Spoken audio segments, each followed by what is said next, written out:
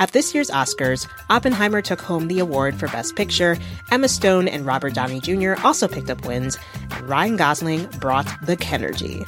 For a recap of all the highlights, listen to the Pop Culture Happy Hour podcast from NPR.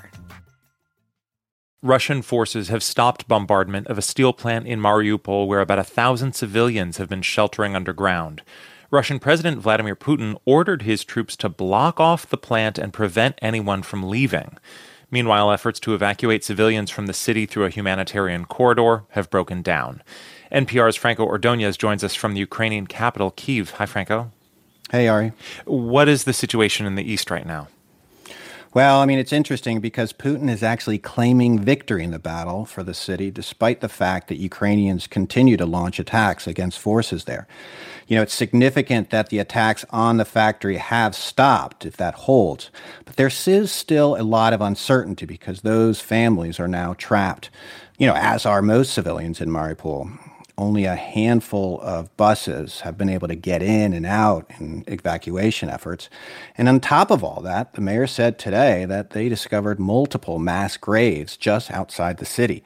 This was behind a gas station and an old cemetery in one of the villages near Mariupol.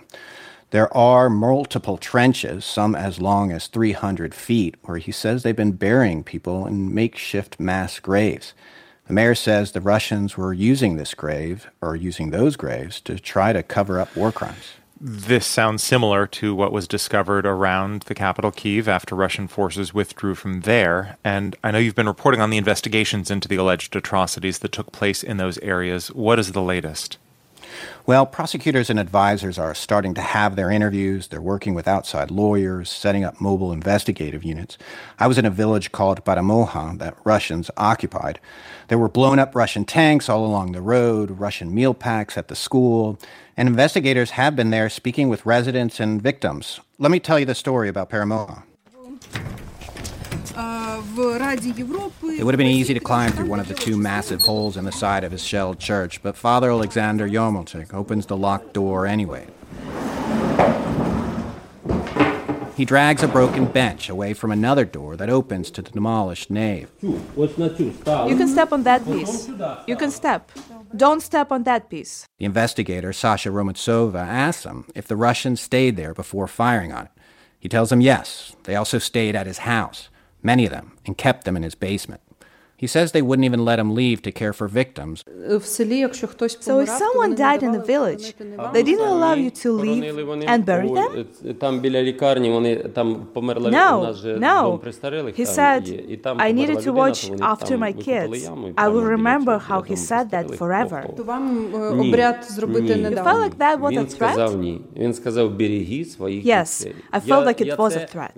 I felt like they might not touch me, but they would hurt my family. It was just one of many long and detailed interviews that Romantsova, the executive director of the Center for Civil Liberties, conducted that day in the village of Paramoha.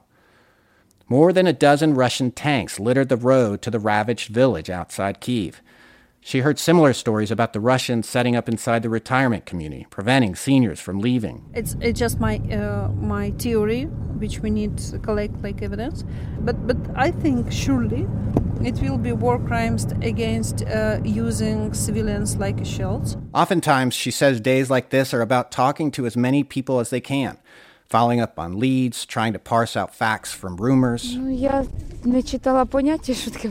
Honestly, I don't know the meaning of a war crime, but I believe yes, because they were shooting at civilians who tried to leave. Natalia Durkich is the elected leader of the town. She told Romantsova that residents are scared. With no police to investigate, they call her. They say the Russians are trying to get into my house. What to do? You're on the end of the line with no gun, with nothing, and what can you tell the person? Romantsova also went to the school, where soldiers built bunkers and took pictures of the flattened post office to show destroyed critical infrastructure. She records it all, has her experts analyze it, and passes off the most valuable to Ukrainian prosecutors for further investigation. Sergei Yakovenko is a former prosecutor in Ukraine who is working with Romantsova. It's really important to record this information now, because they might forget. They may want to forget such terrible events. or just flee. He says the work of civil society organizations is critical when the state's resources are finite, and there are a limited number of prosecutors. In an ideal world, you have an effective state prosecutor, you have international experts like myself, and then you have civil society. That's Wayne Jordash. He's an international criminal lawyer advising Ukraine's chief prosecutor.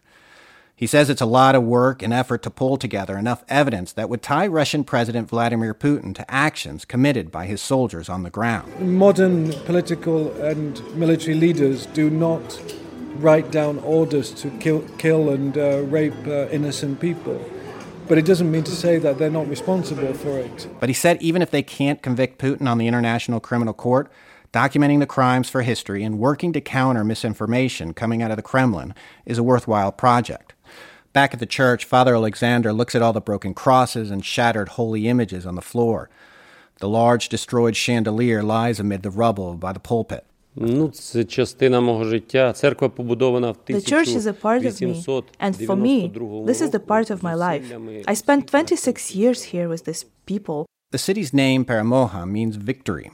Father Alexander says the people are strong and that the community will be rebuilt. But they'll have to do things differently for a while, including how they celebrate Holy Week, which comes a week later in the Orthodox Church. We will have to celebrate in a vestibule. People will bring their traditional Easter bread. We will be happy for the resurrection of Christ. This is the holiday of hope. He says you cannot take hope away from the people. Franco Ordonez, NPR News, Перемога, Ukraine. News is a public service. That's why NPR never puts a paywall in front of our journalism. NPR.org, our free website, promises to stay that way so that you get all of it. Breaking news, pop culture, award-winning journalism, wherever you are. To stay connected, head to NPR.org. I'm glad you said that because nobody says that. Can I just say thank you to you for such a thoughtful interview? Oh, my God. Yeah, I think you nailed it. Bullseye.